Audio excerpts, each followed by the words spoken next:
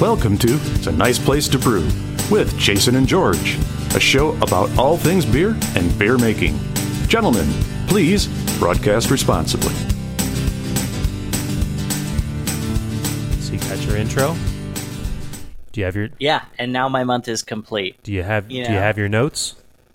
Oh, I do. Right here in front of me. Do you have a drink in hand? I do. Yes.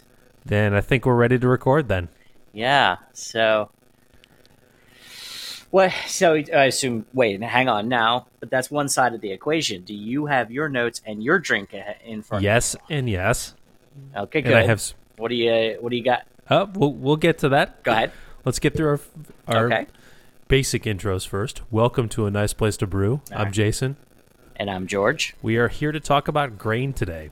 But before we get into that, George, what kind of drink do you have in front of you? I have a Manhattan this time around. I don't have. I was feeling a little liquory, I guess you could say. Okay. My dad was up last weekend, and he can't do a lot of craft beers. They're too hard on his stomach. So I always make sure I have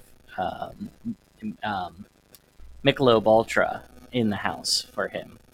And I'll tell you what, which was not part of our cheap beer selection because Jason did not want a case of Michelob Ultra in his It could house. have been, though. That would have been very fitting. And I sympathize because now I have a case of Michelob Ultra in my house because he proceeded to drink like 3 of them, and I have so many of them. See, you're right. That's exactly why I was not willing to do that, because I would be left with a whole bunch of beer that I'm not going to reach for. Right. So, every once in a while, it's not so bad. I wanted something light with dinner. We had a nice light chicken dish, so I drank that, and it was light and refreshing and, slightly beer-like. So, Slightly beer-like. I slightly beer-like.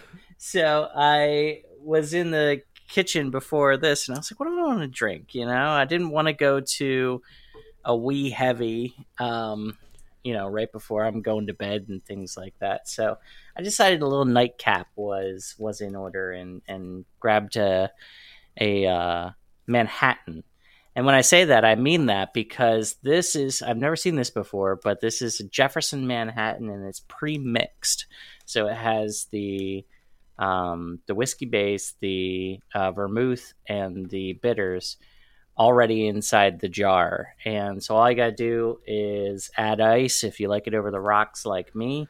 And if you have it in the house, add some maraschino cherries to it, and you got yourself a Manhattan. Nice. Well, that sounds good. Yeah.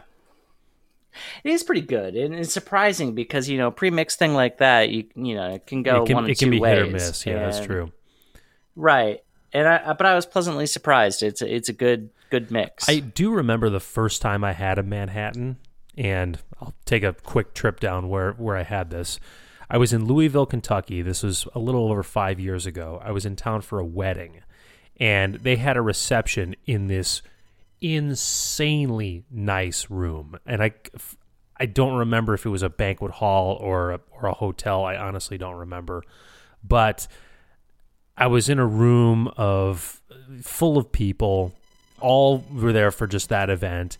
They were pouring just the best top level drinks that could be served, and I was with a friend of mine, and they ordered a Manhattan, and so did I, and that was my introduction to it. I don't know if I've reached for one since because I feel like I would be disappointed because it was one of the most perfect drinks that I've ever been poured. It really is quite good, and I of course learned it from my grandfather. I learned it from watching him. Anyway, and it's he always had he had a little shaker thing that you could cap off and keep in the fridge, and he always had that in his fridge, and he'd pour himself a nightcap, but he had a rule: he'd never go more than 2. So that was the thing. What about yourself, sir? Okay, so I have a can in front of me, and it's from a brewery called Oswego Brewing Company, out of Oswego, Illinois, of course. The name of the beer is called Arnie's Ale. It is a Scottish style. No, it is a Scotch style ale coming in at 7.8%. And I just bought this beer less than an hour ago, and I just poured my first sampling, and here it goes.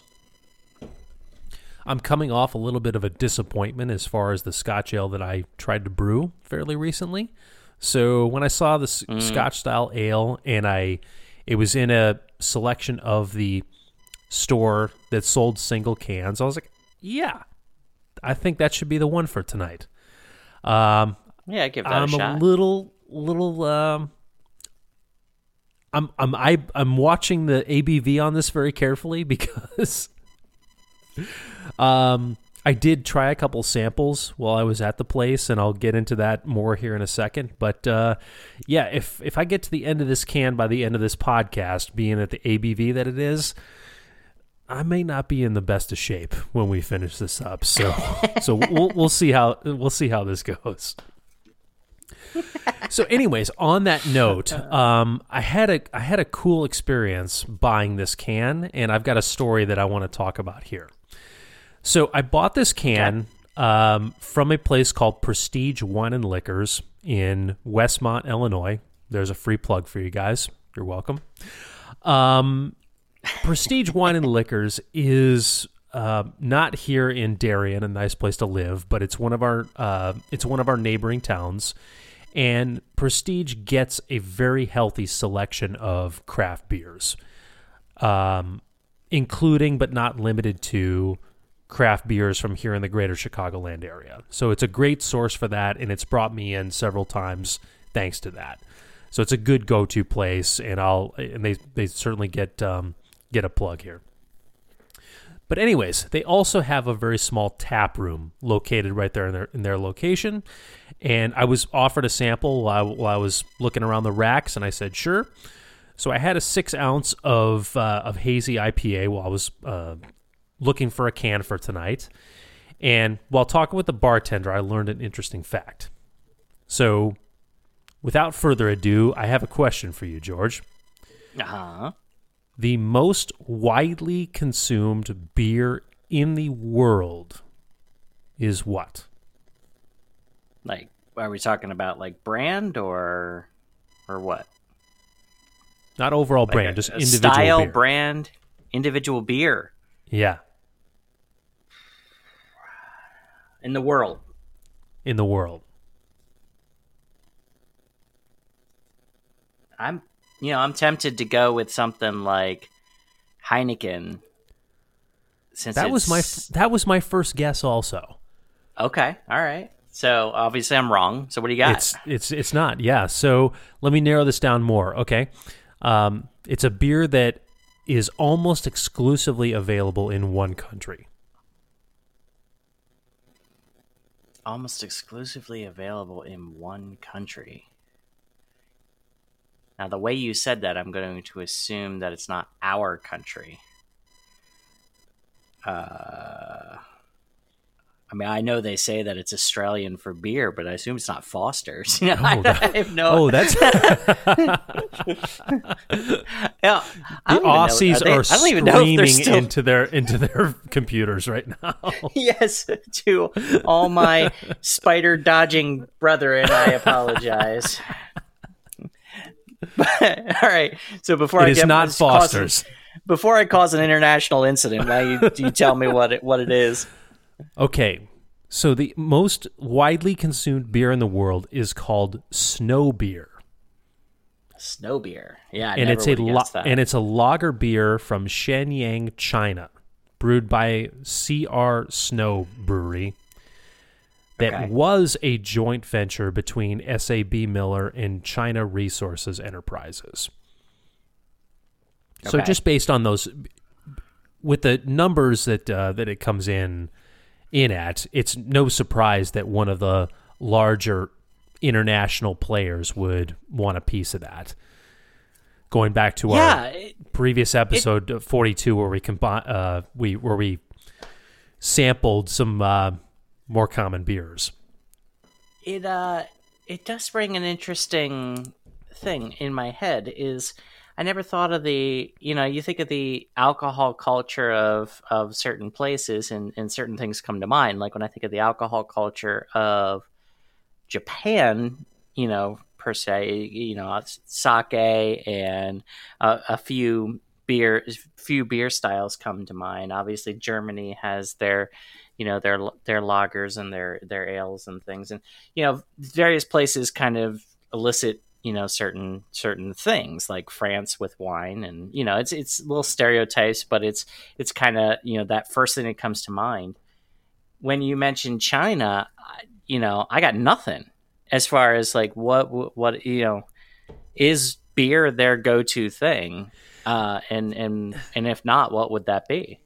That's what kept me from guessing that a beer in China would hold that title as the most widely consumed beer out there. Right. I do know that China is home to the most widely consumed liqueur in the world. It's a drink called firewater, and among very similar lines, I believe it's a drink that's almost exclusive to China. But you do have to remember just the total population of China being 1.5 billion people, which is no. I mean, no doubt the lion's share number of people in the world.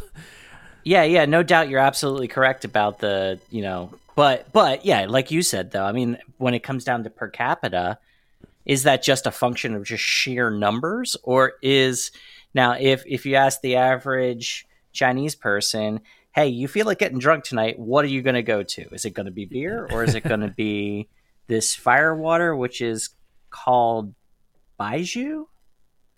Did you just look that up? Is that what it's called, Baijiu? Yeah. Okay. Yeah, well, I'm probably butchering that, but it's a white or clear liqueur, and it's a distilled beverage. So, right. Yeah. So, I do believe that the people in China, when you mention per capita, I don't believe that they're consuming beer and alcohol at the same rate that European countries or even North American countries are consuming. So that right there is going to drive the number down. So I believe the number one contributor to that is just the sheer number of people. Right. Just based on that. Based on, just out of pure curiosity, I found something that said the 5 most popular alcoholic drinks in China. Number 4 will shock you. No, it doesn't say that. It's not that.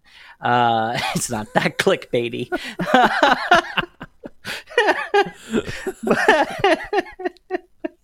Well played. Yeah. I appreciate that. On the list is Bijou or whatever. It's probably Baijiu. And it's that white alcohol, and then it's Hongju. I'm guessing the JIU suffix is probably denotes some sort of alcoholic nature. And that is yellow wine. It's made from water, cereal grains such as rice, millet, wheat, sorghum, and something else I can't pronounce. And that's strange. Another distilled liquor. Let's see. Made from there's one that's kind of a rice wine, and then one called snake wine. It's alcoholic beverage produced by brewing the whole snake in rice wine or grain alcohol. Oh, and there's pictures, and there's gosh, there's legit a snake in the bottle. Yeah. Oh, because why wouldn't you? So that presents an interesting question. If you're in China and you feel like getting drunk, your choices are firewater, snake wine, or snow beer. Or snow beer. Depends on how many I've had and how adventurous I'm feeling, which may be informed by how many I've had. Yes. So. Fair enough.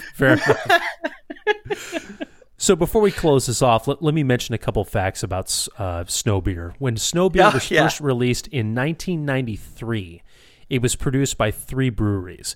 As of 2014, CRSB, the brewery that makes this, was the largest brewing company in China with over 90 breweries throughout the country, brewing more than 100 billion hectoliters of snow every year. Don't ask me to do the math on that. By 2016, SAB Miller owned 49% of Snow Beer. Before acquiring SAB Miller, Anheuser-Busch had agreed to sell its interest in Snow to China Resources Enterprises to satisfy regulators. In 2018, Heineken signed a deal with China Enterprises to purchase a 40% stake into the company. So, goodbye SAB Miller, hello to Heineken. It makes me feel a little bit better because we weren't entirely wrong. Heineken has a stake in it. There you go. Snow Beer is the best-selling beer brand in the world, despite largely being sold only in China. There you go. Huh. So yeah, and for those curious, 1 hectoliter is equivalent to 100 liters. So when you think of a bomber size, which is 750 milliliters, just under a liter, so just kind of think of that as a comparison. I don't know why. Wait. No, I think you went the wrong way with that. So 1 hectoliter is equivalent to 100 liters. So no, I get that. Liters. But, okay. But if you're buying beer in a store, you're going to either find it in 12-ounce bottles or sometimes bombers, which are 750 milliliters or 22 ounces. So you're trying to say it's a shite ton of bottles. Yes, exactly. Yeah. Roughly, okay, I follow. Yeah. 130 bombers, something close to that. Mm-hmm. So just doing some quick math. So that's a lot of beer. Yeah, it is. Okay. And I've never, I don't know if I've ever seen that measurement before. Hectoliters. I haven't either. Yeah. What's wrong with barrels, right? I do feel like we're going to get an email from somebody in Europe and just really kicking us for not recognizing that term more closely. Freedom units. So in 1 hectoliter in U.S. freedom units, in other words, barrels, is 1.17 barrels. 1 hectoliter? So 1 hectoliter is 1.17 and change barrels. Got it. Okay. So there you go. All right. So George, we're not here to talk about Chinese beer, though, are we? We're not talking about Chinese beer. We're here to talk about grain, but I want to talk about one thing first. Okay. George, your brewing game has changed since the last recording. Yes, it's true. Yes, let's talk. Okay. So, we kind of, one of our myriad taglines is tips from the semi-pros. Became a little bit more true this weekend as I was able to be a guest brewer on a system in a new brewery that just recently opened up here in Virginia called Unionville Brewing Company. And I assisted with them in the making of their Hefeweizen, which should be coming out soon. And so I stepped up from, making 5 gallons at a time to making 3 barrels at a time. And it was a process, and a couple things about it kind of struck me, and I think you and I talked about it a little bit, and it is something that I think struck you a little bit too. Just how similar it is, to what we do. Like, obviously, we're both making beer, and obviously, there's going to be similarities. But what struck me is exactly how similar it is. You would expect with a bigger system, there's going to be different equipment and different processes that we just don't have access to on the homebrew level. But apparently that's all bunk because, it was the same kind of situation. We had, we got water up to a certain temperature in their hot liquor tank. We threw some salts in. We sent it over to their mash tun. We did a single infusion mash because we were working with some extremely well modified grains that were milled down with a generous amount of rice hulls, the most rice hulls I've ever seen in one place. And it was, but it was 100 and some pound, 160, I think, pound grain bill. But at the end of the day, we did the mash, we did the sparge, we did the fly sparge, we did the Vorloff prior to the sparge, and and it was, the same standard process that we use, just much bigger. And that was honestly a little bit surprising to me. I guess it goes to the point that beer making doesn't change from the overall steps of home brewing when you scale up on a commercial level. Right. I mean, it's all the same stuff that we've been doing since day one. Heating water, soaking grains, draining off of that grain bed, sparging, boiling, doing hop additions, cooling, and moving to fermenters. Yep. You did all that on your commercial brewing day, just in a different light, I guess.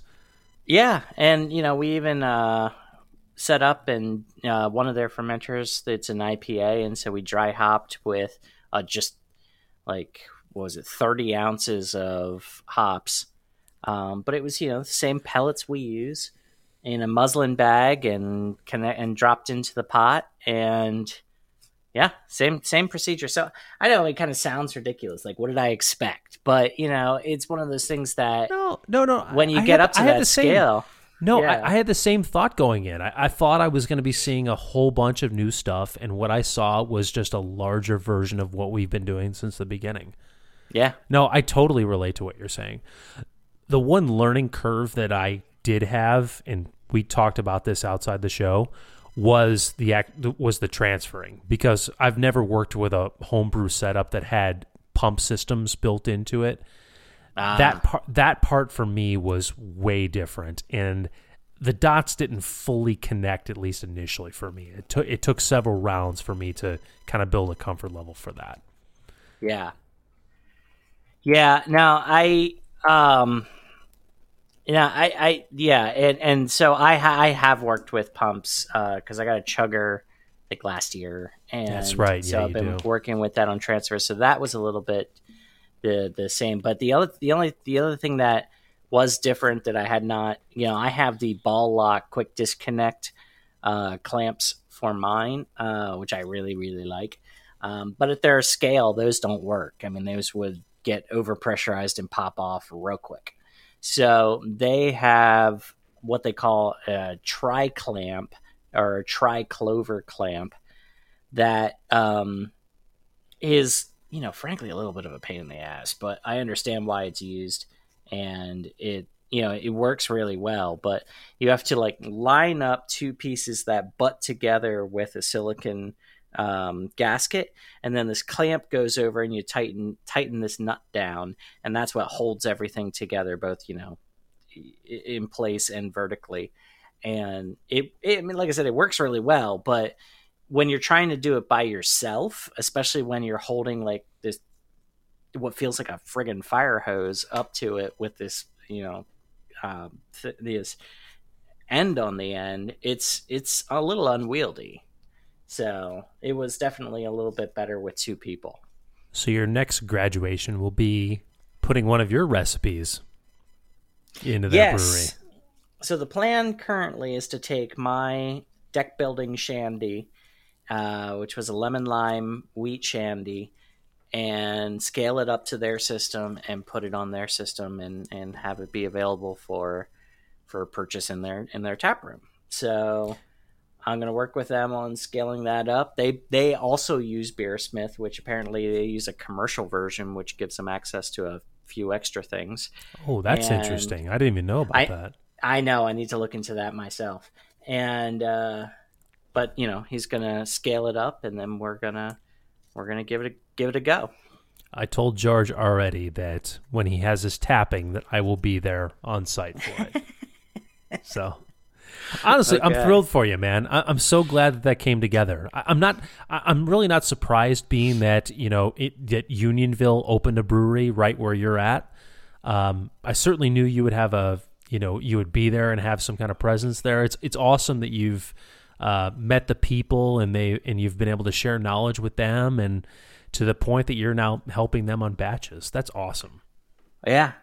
So they've got a 3-barrel system with 5 fermenters, and so they've just got the tap room right now. But even with that, they're brewing pretty much every weekend, And so as I'm able to get down there and help them out, that's what I'm going to do, and gain some experience myself, help them out as best I can, and see where it goes from there.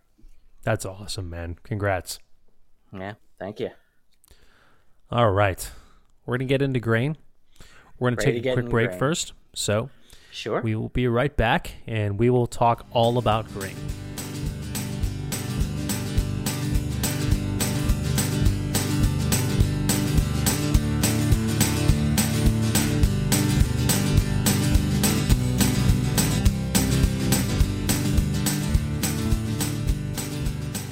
So today we're going to talk about grains, and we're going to put this in a couple of different contexts.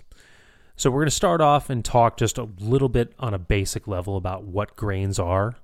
We're going to give some advice as to building a grain profile into your homebrew recipe, and we're going to end by talking about some more technical aspects of grain profiles and grain characteristics that we'll go into in more detail. All right. So what is grain? Or what is malts? I guess we can present those separately. Sure. George, you want to add a note to get started? I mean, we all know. I mean, when we ask the question, "What is grain?" we all know. Well, if you've been working with it and you see it, and it's it's that wonderful little thing that you either, if you're newer to it, you get it milled from the store, or you mill it at the store, or if you either that or you have shelves of it at your house that you mill when you need it. But the question that we're asking is a little bit deeper than that. It's, what is it? How does it gain the characteristics that it has? And what do you need to know about it in order to really understand what you're working with and what it will mean for your beer? So to go further into that, grains are the products that you're going to use to basically create your sugar-filled liquid that's going to later become your beer. Water, malt, hops, and yeast, and we're just talking about one of those aspects. There's a correlation, of course, between malts and grain. What are malts? Malts are simply malted grain. The malting process involves taking grains from a farm field and letting those grains partially sprout, and then bringing those sprouted grains into a kiln where it gets heated and basically solidified. This is the state where you're going to buy grains from an ingredients supplier, regardless of where you buy those.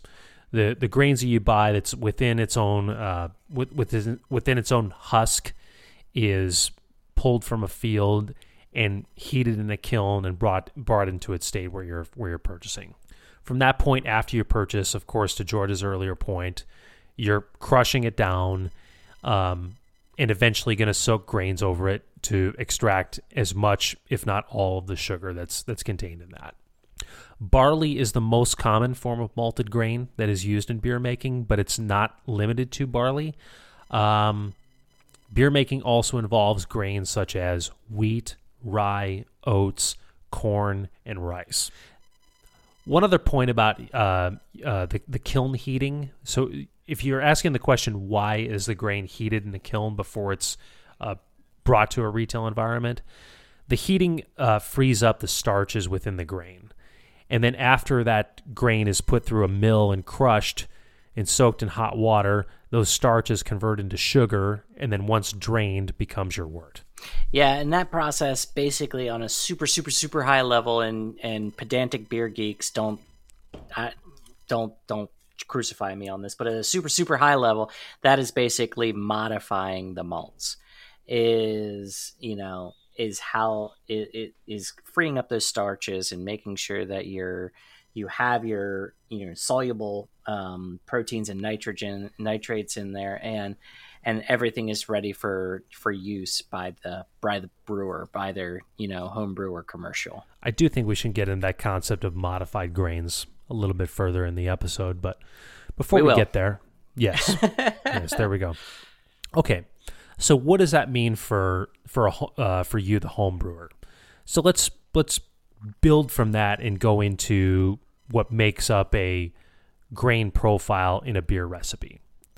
Well, you're going to have at least two of the three things that I'll talk about in categories: base malts, specialty malts, and adjunct grains. Starting with base malts. Base malts are your sugar-rich, not very flavorful, but the foundation of a beer recipe. These are malts that are going to be highly fermentable and is going to contribute the vast majority of the fermentable sugars that'll make up your grain profile. Common base malts, these should be familiar to every one of you: two-row, Maris Otter, Pilsen malts, and more recently, I've learned about Golden Promise. George, I think you made a beer recently with Golden Promise. Am I wrong? I think I did. It was before my Wee Heavy, but yeah, I believe I used Golden Promise as a base. Okay. There's a few others that are common, but somewhat less common. Go for it. The 6-row is one that's used, occasionally. Takes a little bit more work on the part of the brewer, and recently Jason actually brewed with one that is technically a base malt. It was that Red X one as well, right? Which is kind of like if I remember correctly, it's kind of a Pilsen malt, but it has different characteristics that kind of set itself apart a little bit. I do want to talk about Red X in more detail. That beer is currently cold crashing. I want to get my first sampling of that, and then I'd like to talk about that in more detail. Okay. I'm still gaining a full understanding, and I'm using it for the first time. So I look forward to talking about it, but I want to have a first taste first. Fair enough. To close off base malts, it's important to aim for base malts making up between 80 and 90% of your total grain bill. This will ensure that you're making a beer that's not under-attenuated, and you won't be left with a lot of leftover sugar that your yeast can't consume. So 80 to 90% should be the number that you should shoot for. I think where you're going with that, and you can correct me if I'm wrong here, is that these malts are where you're going to get your most of your fermentable sugars from. That's exactly right.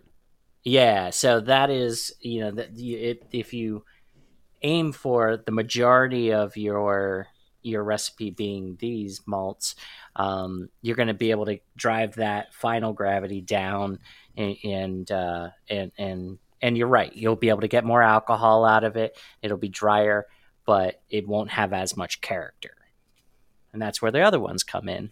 Exactly. And that segues very nicely to specialty malts. So you take the difference of that. So aim for 80 to 90% of your grain bill being base malts. So when you're building your specialty malt profile, aim to not exceed 20% of your total grain bill with this. To George's point, if you don't use specialty malts, you're left with kind of a dull, basic beer. And specialty malts are included in the profile to build off of that, to make something that has more character based on what you're trying to build. The purpose, of course, just being that being to add those characters that you so desire with your given beer. Building color, building unique flavors is kind of what you aim for. We'll go through a couple examples of specialty malts, but one caveat I'll say before we go into those: every specialty malt has a specific purpose, and any malt that you choose should be chosen accordingly to what you're trying to create. Mm-hmm. Oftentimes, homebrewers will try to get overly creative with their grain profile and end up adding a bunch of specialty malts that become unnecessary. So our advice: choose your specialty malts when there's a specific reason that you're adding those. Yeah, have a purpose to everything you're doing. More, and Jason and I have learned this lesson. We've kind of both taken it to heart recently, is sometimes less is more, and this is a great example of that. With the specialty malts? Yeah. Oh, for sure. Yeah. Because the specialty malts is where less is more comes in. So, if you throw in Munich Carapils and honey malt into a beer, you're gonna have something, but it's not gonna be it's gonna be a little bit of a confused mess on the palate.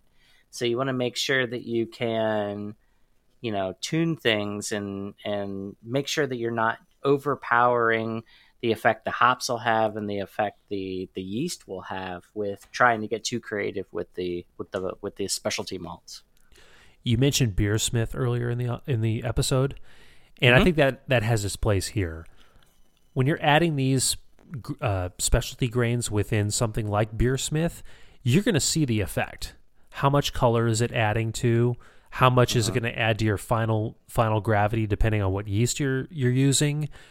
Pay close attention, because when you're adding these specialty malts, you're going to see the overall profile of your beer change in those areas. The other thing that's sometimes overlooked in Beersmith and other beer brewing programs is when you click on a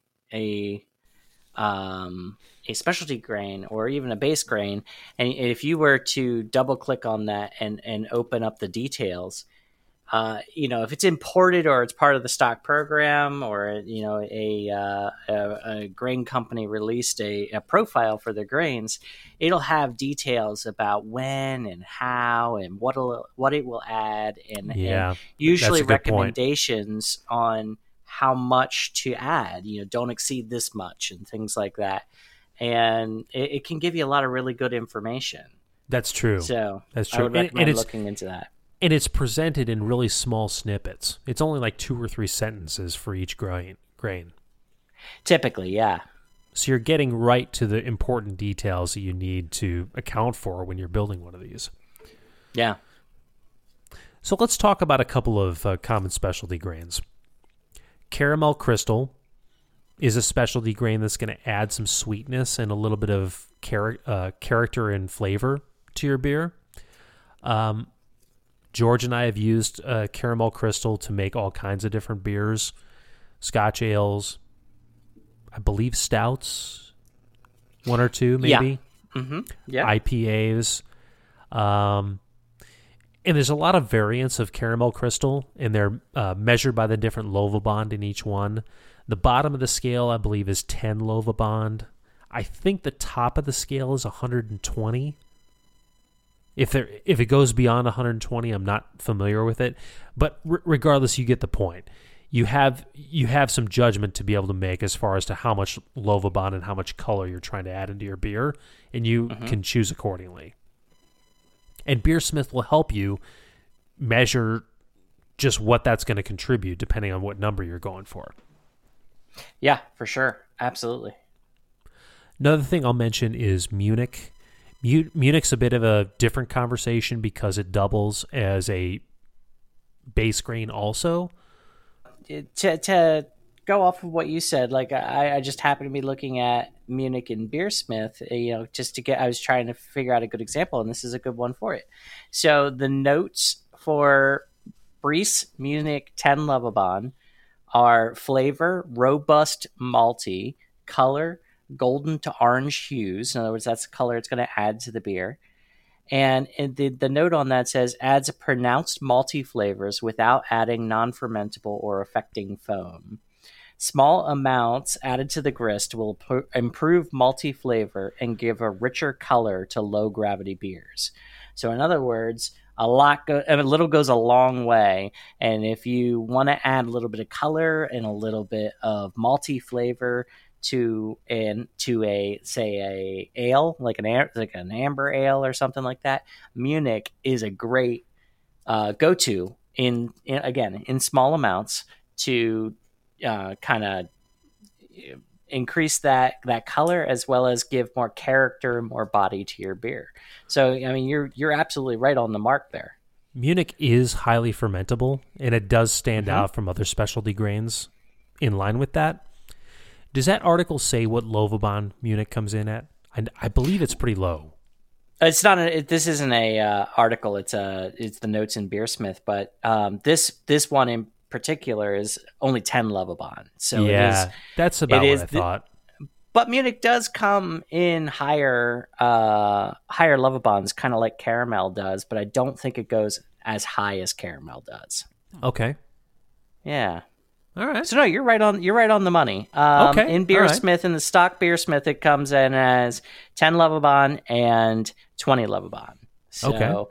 you're not gonna be looking to Munich to be adding a ton of color. Like you're not gonna get a stout out of Right. Munich malt. Right. But if you want a little bit more malty character, if you want to add a little bit of body to your beer, it's a good one. It's one to keep in mind. Yeah. All right. I feel better now. Thank you for that. Not a problem. All right. Let's move on to roasted barley. Okay. So the Scotch ale in front of me, I think, is an appropriate base to be talking about this. If you're making a Scotch ale or stout or porter or a darker English beer like a ESB or something similar, roasted barley is a specialty grain which can add some character as well as color to it. Roasted barley can vary between, I believe, about 300 and 500 Lovabond. 500 Lovabond being like you're in the black barley category at that point. Right. But if that's the beer you're trying to make, that's the type of specialty grain that's going to get you there. Oh, for sure. Yeah, and think about it that way too. 300 SRM, 300 Lovabond, and it's not quite the same, but that you're going to be. This is another one, and this is just like quintessential specialty malts. Oh yeah. Oh no, it's important we talk about this. Oh, 100%. Yeah. That's important to remember. So let's say if you have like a 15-pound grain bill for a 5-gallon batch, that in most profiles will probably get you 6 to 7%, something like that. Your recipe probably will top out at 8 ounces of that real dark malt, and maybe not even that high. Well, so you're right on the money. So looking at Beersmith, here's the notes: roasted at high temperatures to create a burnt, grainy, coffee-like flavor, imparts a deep. And at those Lovabonds, yeah, that's all it needs. Yeah, imparts a red to deep brown color to the beer and offers strong roasted flavors. So. And this is where you're right on the money. Use 2 to 4% in brown ales to add a nutty flavor, or 3 to 10% in porters and stouts to add a coffee-like flavor to it. So that's, all right. I mean, less is more on that. Yeah, Exactly. I think even honestly, those notes I think are a little aggressive in 10% in stouts. That's a lot of roasted barley. I would not make a stout or porter at 10% black malt. Yeah, no way. Well, not a chance. Not black. This is the 300 Lovabond version. I definitely wouldn't use the 500. Even 500. So, I would probably stop at probably 5. You'd need a lot to counteract that. That would have to be. Yeah, for sure. Like George said, less is more, and this is a perfect example of that. Here's a memory that just came back. When you're using a grain that dark, you can see right away the effect that it has right after your mash is done and you're draining out. How often did you and I brew and we were just shocked at how dark this liquid that was coming out of our mash tun? So that's not the memory that came back to me, but you're absolutely right. It's like, we added, it was maybe like 2% of the grain bill, and the liquid that came out was so dark. And we're like, how does this little amount add that much to it? Yeah. So the memory that came back to me, and I'm going to tell you, memory that came back to me was when we made, I think it was a stout, and it came out and it wasn't as dark as you wanted it to be. Oh, God. So we ended up steeping some roasted barley, I believe it was, in the pot for a little bit before we boiled it. We brought it up to like 150 some degrees and steeped some roasted barley for like 10 minutes just to add more color to it. And the note I put in the beer was that we steeped it because it wasn't dark enough for Jason. So to follow that up, I modified that recipe for a later beer that I made after that. And of course, in that built-in recipe was that note that you left. So I had to be reminded that my dumb ass on one brew day just said, oh my God, we're entering big and dark competition. If it's not pitch black, I'm going to lose. Which in retrospect was ridiculous. It was completely unnecessary. Don't feel bad. That competition was rigged from the start. I'm glad you brought that up. And it lends to the point that we're talking about here is you don't need a lot to accomplish this. Yeah. Simple as that. Yeah, for sure. Honey malt. Can you read the Beersmith description on honey malt? So, pulling up Beersmith here, honey malt. So this one, the flavor profile is intensely sweet, hence the name. And it adds a sweet malty flavor, sometimes associated with honey, also called brew malt. So that one's a little bit more open-ended as far as how much you can use. They do say when converting to extract, replace this with caramel 20. And that tracks with the Lovabond on this one, which is 25 SRM. And so, I mean, it's going to add a little bit of color. It's actually a little bit darker than Munich. But what it's going to add is a whole lot of sweetness and a whole lot of malty flavor, because it tends to create a bunch of non-fermentable sugars that, and looking at this a little bit more, it does say in the information that the max in the batch should be 10%. So you don't want to exceed 10% of the total grist. So the important point there is about the final gravity, because when you're using honey malt, that's not going to ferment. So the entire character of this specialty malt is going to show up in your finished product. Right. Yeah. I'm reading an article right now. It says more typical suggested styles, which include honey malt, are brown ales, summer-style pale ales, and Belgians. I've also seen it work well in like a cream ale, too. Oh, that makes perfect sense. Yeah. Yeah. And we're going to round out this topic of specialty malts with Carapils. Okay. Carapils is a specialty malt which normally requires between 2 and 5%. Is a fairly flavor-neutral specialty malt. And the benefit of using it is added head retention. I put this out there because I'm a big advocate of Carapils. I put 4 ounces of Carapils into every grain profile that I make, strictly for that fact about the head retention. And it's had a great overall effect on my beers ever since I've made it a regular thing. Yeah, and the interesting thing about that, I learned recently because I was talking to somebody about adding Carapils, and then I told him I was doing a protein rest at 125 before I jumped up to my saccharification rest, and he looked at me a little funny, and I asked him afterwards. I was like, "Why did you look at me funny when I was talking about my recipe?" He's like, "Well, you're adding Carapils for the head retention and the body of the beer, which makes sense, but then you're doing a protein rest, which is going to break down those dextrins and those proteins that are in there into more fermentable sugars. And so you're breaking down the purpose of the Carapils that you're putting in your beer." Wow. That's interesting.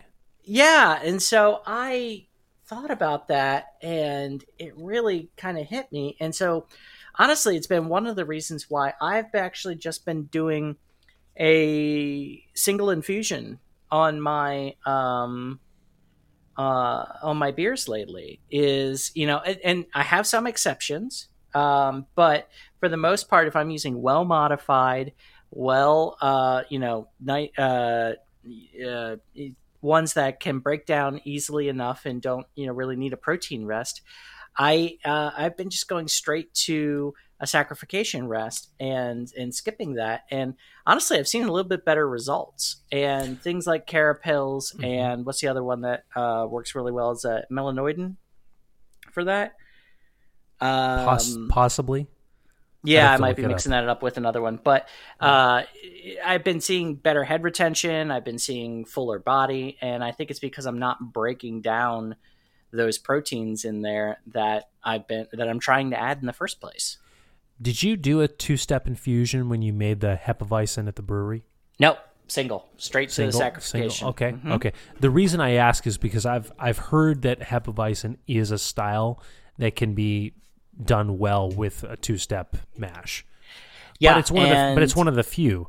I mean, the common ales that you and I are often making more suitable to the single infusion than the double infusion, like you're describing right here.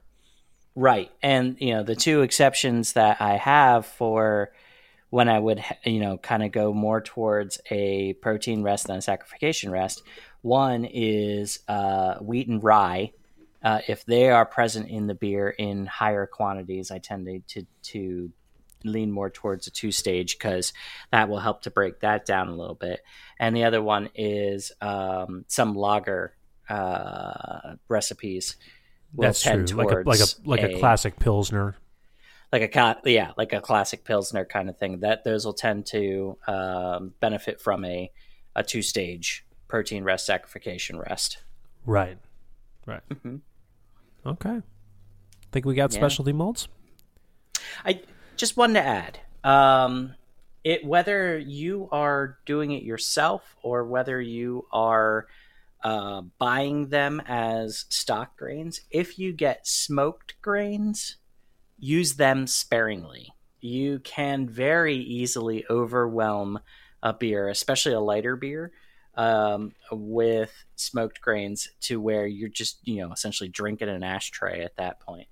And so use those sparingly. When I do it, I tend to do either 10% of the base grain as a max, or about 6 to 7% of the total grist. And those are both max figures when I'm working with a dark beer, like a porter recipe that I have that I really like. But the lighter the beer, I tend to go lighter on any kind of smoked grains. We've had good results with 10% of the grain bill. So I will echo that comment. If you're looking for a measure to go after for making a smoked beer, 10% of the grain bill is a way that'll get you there. Well, just to clarify, that's 10% of the base grain. No, I'm sorry, I meant to say that. 10% of the base grain, yes. Right, and the only reason why I measure it that way is because I smoke my own grains. So I'll take like I said, that porter, I tend to use Maris Otter. So I'll take 10% of my Maris Otter as my base grain, put it in my smoker, smoke it, and then re-add it to the grain bill and before, and I usually do that like the day beforehand, and then create the smoked beer from there. I feel like that's going to be an episode in itself, making your own smoked grains. It certainly can be. Yeah. There's a couple different ways of doing it. So, right. I mean, you've had really good results of that in multiple different ways. Yeah, actually that's true. Yeah. So some are just a little bit more reliable than others. Topic for a later show. Yeah, for sure. Okay, we're going to close out and go to adjunct grains. These are unmalted grains, usually producing unfermentable sugars, but adding some specific character to beers or serving a certain function. Flaked oats, if you're making something like an oatmeal stout, something that's going to have added body to it, those flaked oats will do just that. I believe that... I may cut this out if I'm wrong. I believe that people use flaked oats to create some of the hazy character of New England IPAs. You might be right, but it's not something I know as fact. I'm absolutely going to cut that out if I'm wrong, but I think I'm right. Adds body, mouthfeel, and head retention, used in oatmeal stouts and porters. Adds substantial protein haze to light beers. Yeah, you're absolutely correct. Ah, see? Okay, no, hey.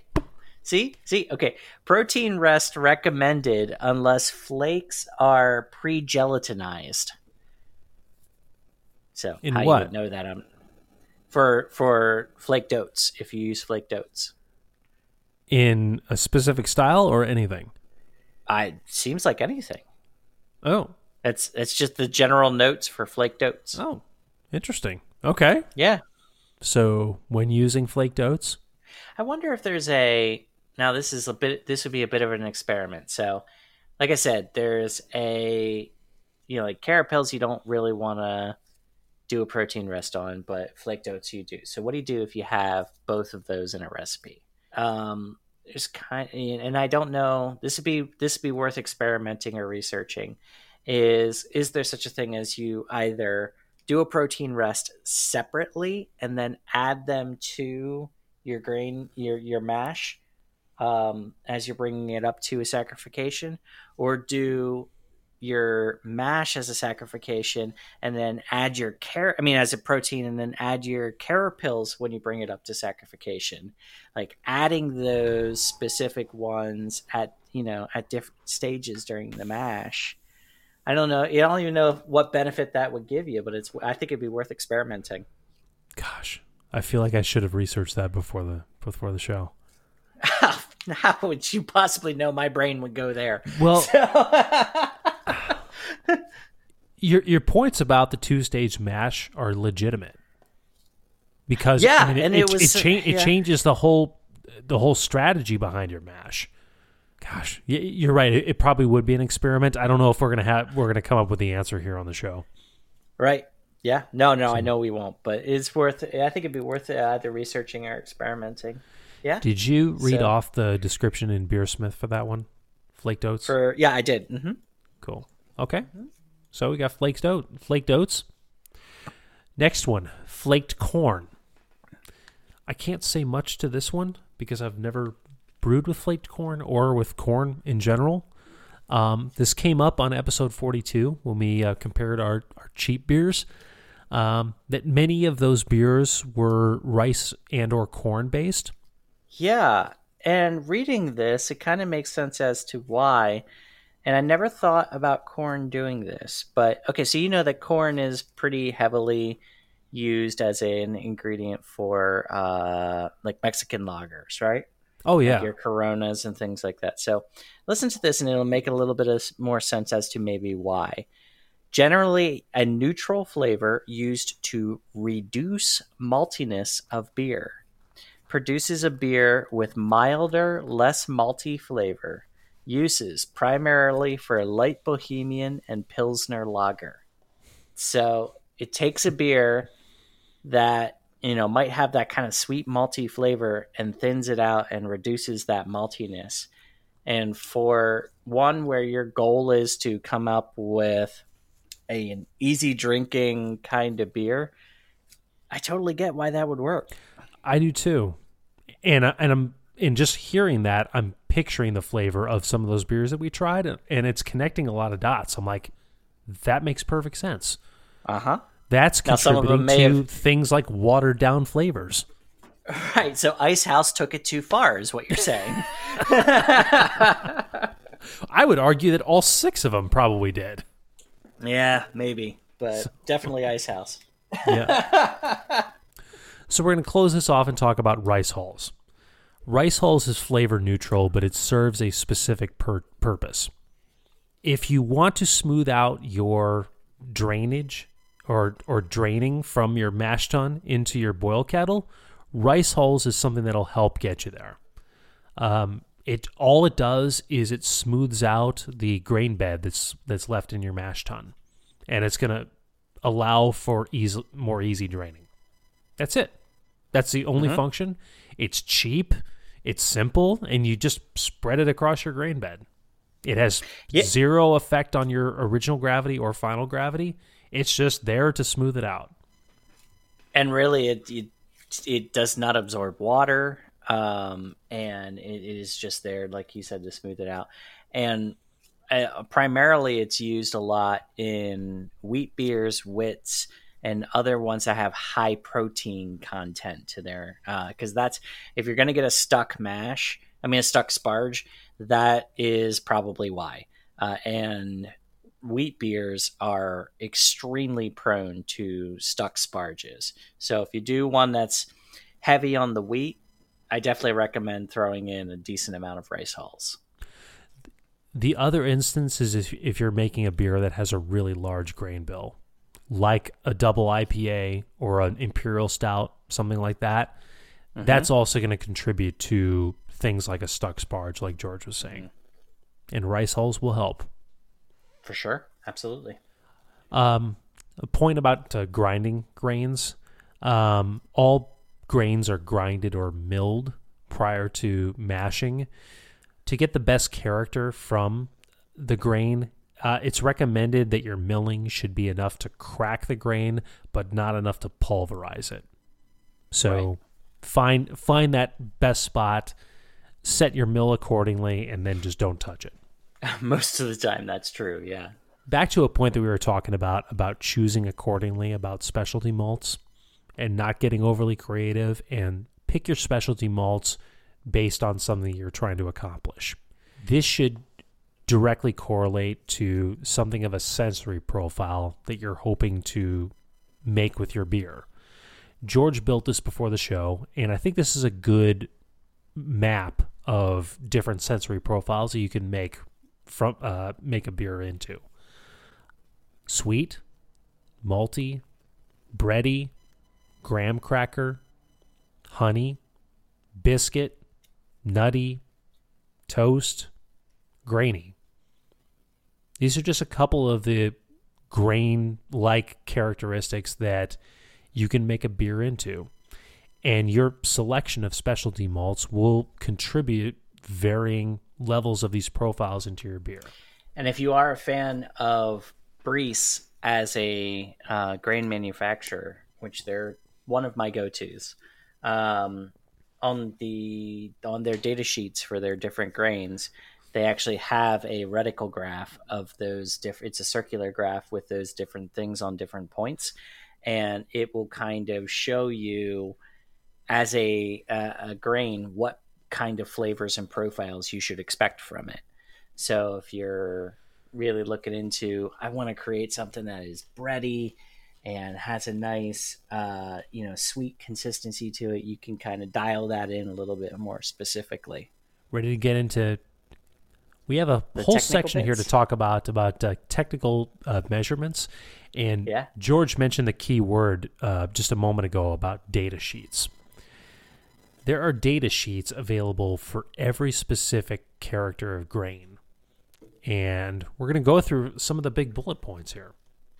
Yeah, and I admit that I'm not, and I'm looking at the list here, and I will freely admit from the onset that I'm not smart enough to understand maybe half of these. As I'm sure most of you know by this point, in my day job, I am a network engineer, and so I am no stranger to white papers and data sheets and things like that, and understanding them and in figuring out the exactly what that means. So, for me, looking at these data sheets and understanding the different terminology, it kind of gives me a little bit of a roadmap into what am I actually working with. And I'll admit, and doing research for this episode, there was some terms that I was just like, I don't know what the hell this is, and had to look it up. So it's it's a little bit of but looking into it and understanding that, it gives a little bit more background into what are we actually dealing with these grains and how will it affect what we're trying to do. So if you're ready, Jason, I can go into some of the more technical measurement side of things. Ready. All right. So the first one that you'll run into sometimes is either how mealy or how glassy a grain is. It's describing the physical characteristics of the grain. So if it has to do with how fully exposed the endosperm of the grain is. Malts designed for brewing, in your grain bill and everything should be, close to 90% or more mealy, which means that you will have, more mealy, which means you'll have more of that endosperm exposed, which means that you'll be able to get more yield out of it. So if we're buying grain, can you see that from just a regular eye, what mealy looks like? I think it'd be tough to distinguish it. Now, if you got one that's really mealy and one that's really glassy, I think you'll be able to figure it out. But a lot of your base malts tend to be more mealy, and a lot of your specialty tend to be more glassy. Okay. It's and it's those ones that are more, roasted and things like that that tend to be more glassy, and you're going to get less yield out of those, but those tend to have the more character that we talked about. So they have their place. But what you were saying about 80 to 90% should be base malt kind of feeds into what we're talking about here. That you want to have more mealy, you want to be able to get the yield out of them that you wouldn't be able to otherwise. Sorry. Okay. Okay. So that's that, and then the next two terms kind of work together. One is plump, and the other is through. So they express the size of the kernel. So generally, a bigger kernel will be able to give you more yield. And so, how plump or how much is what the throughness of a grain is based on how much would fall through a screen after malting. So what they tend to do is take a 100-gram sample of grain and drop it on 3 different screens. One is 7/64 inch, the other is 6/64 inch, and the last one is 5/54 inch. And they drop it in and they see how much actually falls through the screens. So if they do their job right, there should be, and they're malting it correctly, the majority of them should be plump and should not fall through the first 2 screens, either the 7/16 or the 7/64 or the 6/64. And it should, stay up there.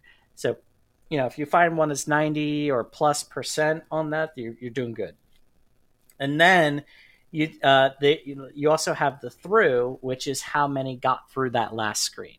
So this number should be low. On the data sheet that I looked at, it was 2%. So of 100 grams of kernels that were dropped on the screen, 2 grams made it through and all the way through all 3 screens. And again, that's a little bit of a measurement of how big the kernels are, how well the malting process was, and how much it was able to plump up during that process. Basically, a indicator of how much how well the process went, and how much yield you should expect to get out of it.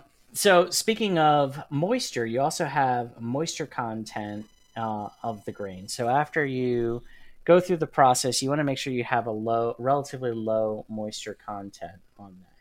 Base malts tend to be higher in their moisture content because they're roasted for a less amount of time and they're malted for less, but you don't want them to exceed 6%. The higher the moisture level in a malt, the more prone you're going to be to, 1, mold, and 2, them losing flavor and losing potential over time. So you want to make sure that you get one that has a low moisture content if you can. I would imagine that there's a direct effect that a moisture level will have on a mash. It's probably something we would have to do some research on, but it makes sense to me that there would be something there. I would think so too. Like if you're talking about water absorption during the mashing process, if it's a higher moisture content percentage, it would absorb less water. But I think also the biggest thing you're going to see in a mash is a higher moisture content is usually reflective of a poor malting process, so you're going to get less yield out of it. You're not going to be able to convert those over, and plus their shelf life is going to be extremely short if it's a high moisture content. All right. So then moving on to this next couple, kind of get into the meat of what everybody cares about. How much alcohol, how much yield can I get out of these?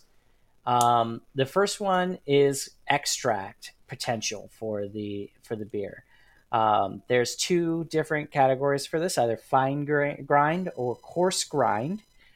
Coarse grind allows easier to use but lower yield, and fine grind is harder to work with but tends to have a higher yield. So a lot of times on data sheets, you'll either see fine grind, coarse grind, or you'll see fine grind, and then you'll see something called a coarse grind differential. In other words, if you do a coarse grind on it, you're going to see this much difference between. So that goes back to what Jason was talking about with the grinder and making sure you don't grind too deep, or make sure that you get the right grind on your grains.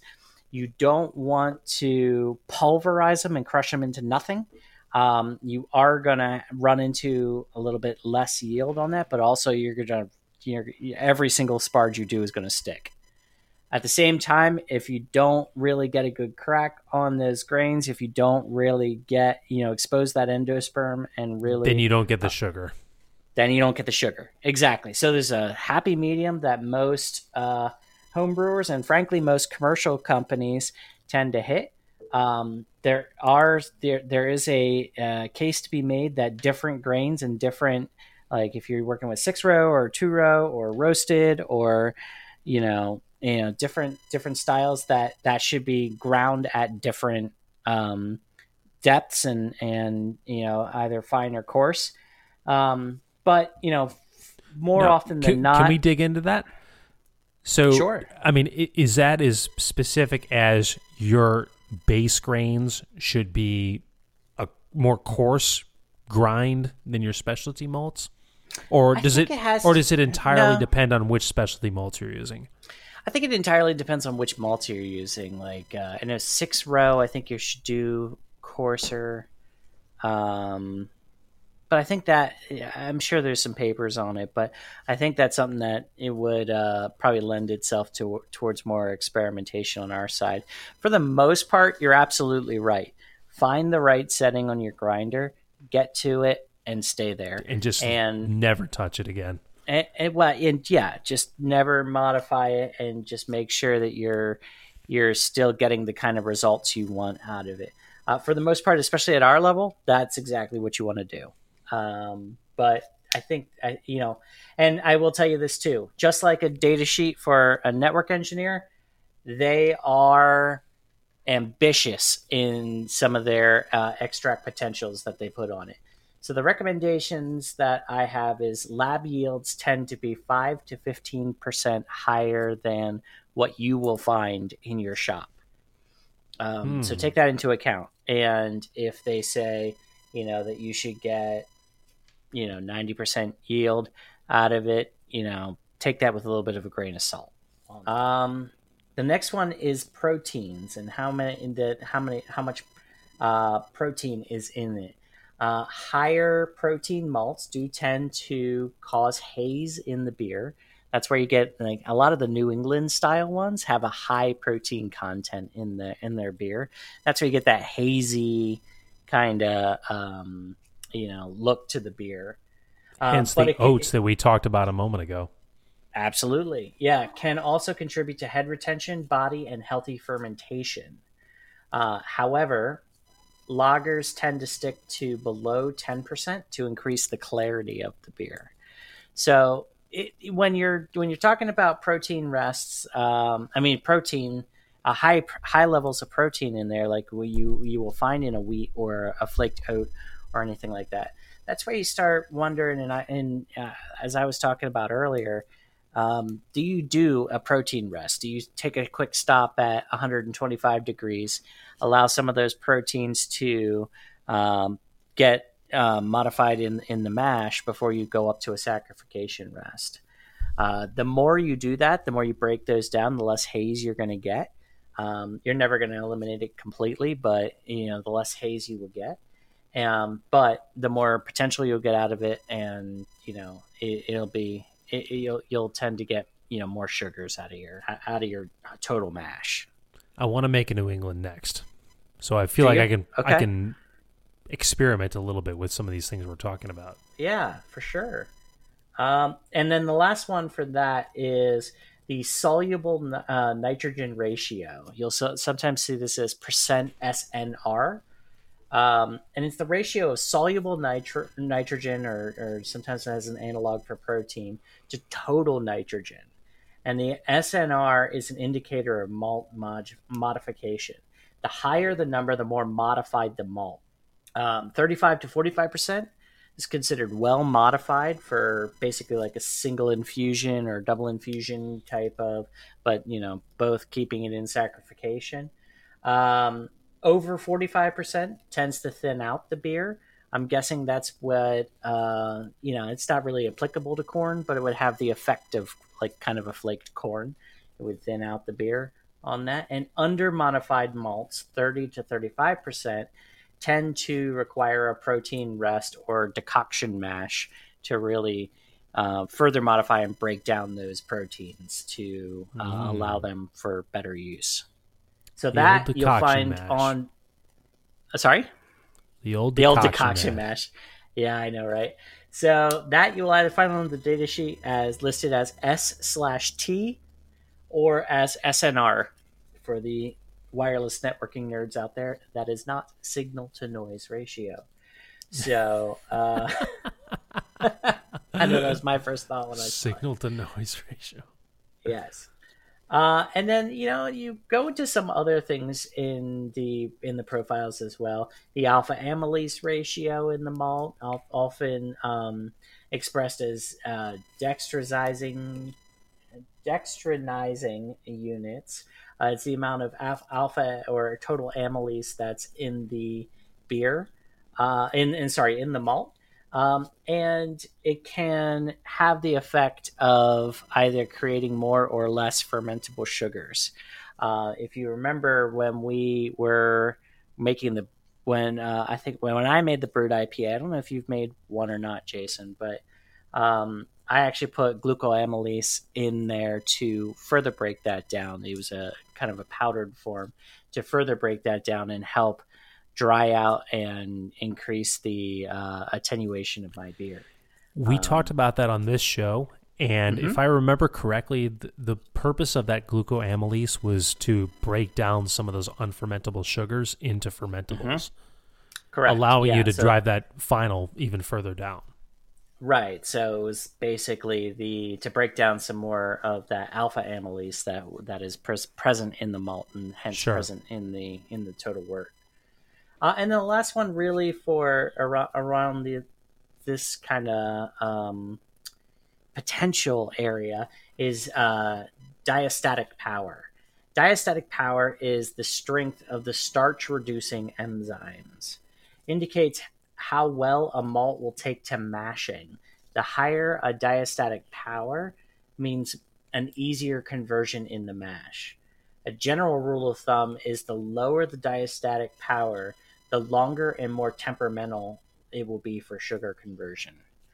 So you'll see that listed on there, and that like things like wheats and rye and what's the other one I'm thinking of? Well, really definitely those two will have a lower diastatic power, and you'll need to give them a little bit more time and attention in the mash. I have seen ones with low diastatic power that they actually recommend lengthening the mash even in the saccharification rest area in order to further break that down. And that's really where, if you do an iodine tincture and making sure that you've kept it at 100 and say 152, that you're really broken down all of those starches and proteins and sugars and created as much sugar as you can. Low diastatic power malts will tend to take a little bit longer. Huh. Okay. And then the last one is color. We talked about it. It either comes in SRM or Lovabond and denotes the color of the grain and what it will add to the beer. Along those lines, I can't stress enough. And if you're either looking at a data sheet, you're looking in Beersmith, Brewer's Friend, or wherever, pay attention to the notes and the recommendations that you see. Those can tell you a lot that simple numbers can't. And make sure that you understand what you're putting into your beer, and more importantly, why you're putting it in and what effect you're looking to get out of that particular malt. Color may be one of the easiest elements to control, just from what we talked about, just over this section. This is all over Beersmith. And this is going to change very rapidly depending on what kind of specialty malts that you add to your profile. So this is right in front of you. It's very easy to manage. Just pay close attention and choose accordingly. Yeah, so absolutely. The one thing I didn't mention during our discussion about specialty malts, the number of specialty malts out there, you can't even count. It's easily in the hundreds. Just think of all the grains that are built throughout the world that can eventually end up in a kiln and dried out. There's no end to those. And each of those is going to do something different potentially to your beer. Yeah, and, the other thing I will say is make sure that you're not taken in by good marketing. There's these companies, they do have to compete with each other. They do have to make sure that they are, getting market share and everything. So that's understood. But there's certain ones that I've seen that have been a little bit of a flash in the pan kind of situation where it's like, this is something, that it's a Munich that is going to revolutionize the thing. And then at the end of the day, it's a Munich, it might have a little bit more diastatic power, or it might give a little bit different color or whatnot, but make sure that you're paying attention to the numbers and paying attention to what, what other people's experience has been with the malt, and make sure you're getting it for the right reasons. That's well said. If it sounds too good to be true, it probably is. Yeah, sometimes is. Yeah. Just an old concept, but it's worth repeating there. Yeah. Well, I hope you learned something new about grains. There's a lot here in this section. I think we hit this really well. Yeah, and I know that these technical measurements can be a bit dry, and but the more you learn about what they will add to the beer, and the more you understand how to read them, the better you're going to be. You're able to select the different grains that you want to use. Sometimes it is as simple as throwing it at a wall and see what sticks. But when you're really trying to fine tune it, let's say you have that amber ale recipe that you like, but something's missing. You want that extra flavor that you're just not getting. Sometimes going to these data sheets, the notes, the information in, Beersmith and other places can help you, fill that gap and really understand, okay, I want to add a little bit of biscuity flavor to this. How can I do that? And yeah, that can really help. Well said. All right. There you go. All about grains. Mm-hmm. Oh, before we send this out, I'll send out our social media links. Check us out on Twitter and Instagram at A Nice Place to Brew or Nice Place to Brew. We're on Facebook as well at A Nice Place to Brew. We have a website as well, www.aniceplacetobrew.com. And going back to our previous episode, is this where you're going? I think it is, but go ahead. Okay, going back to our previous episode, we put an offering out there to our listeners. We have not received the answer to the question that was posed, so we will echo that same question here on today's show.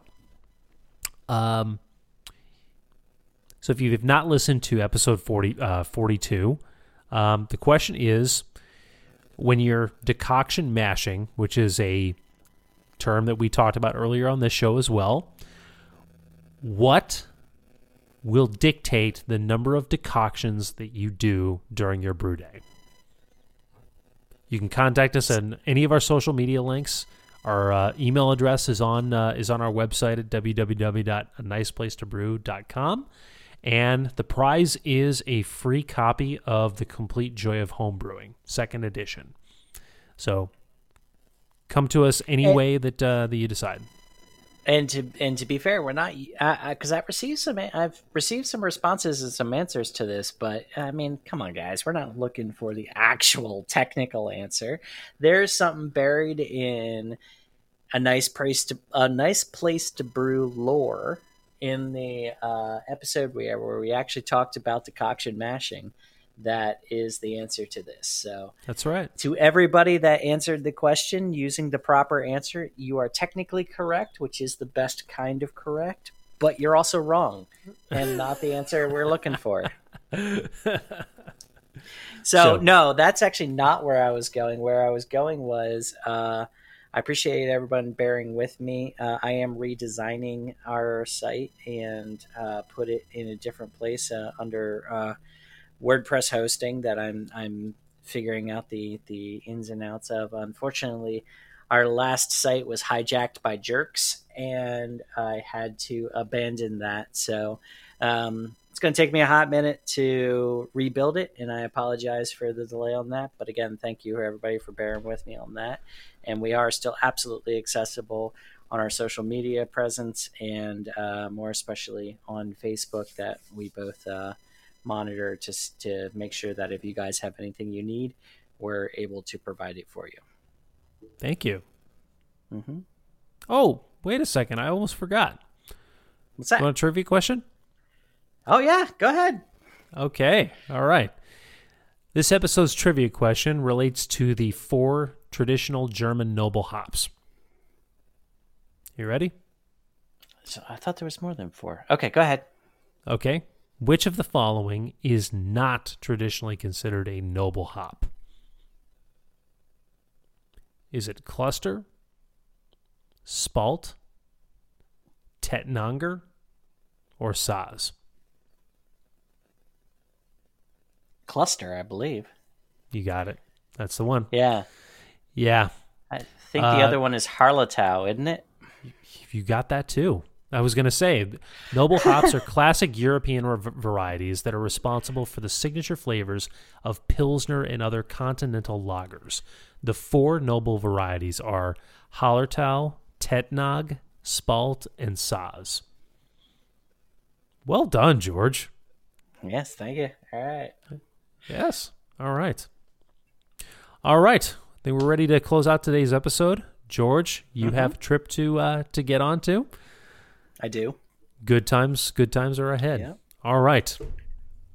It takes a lot of good beer to make great beer. Cheers. Cheers.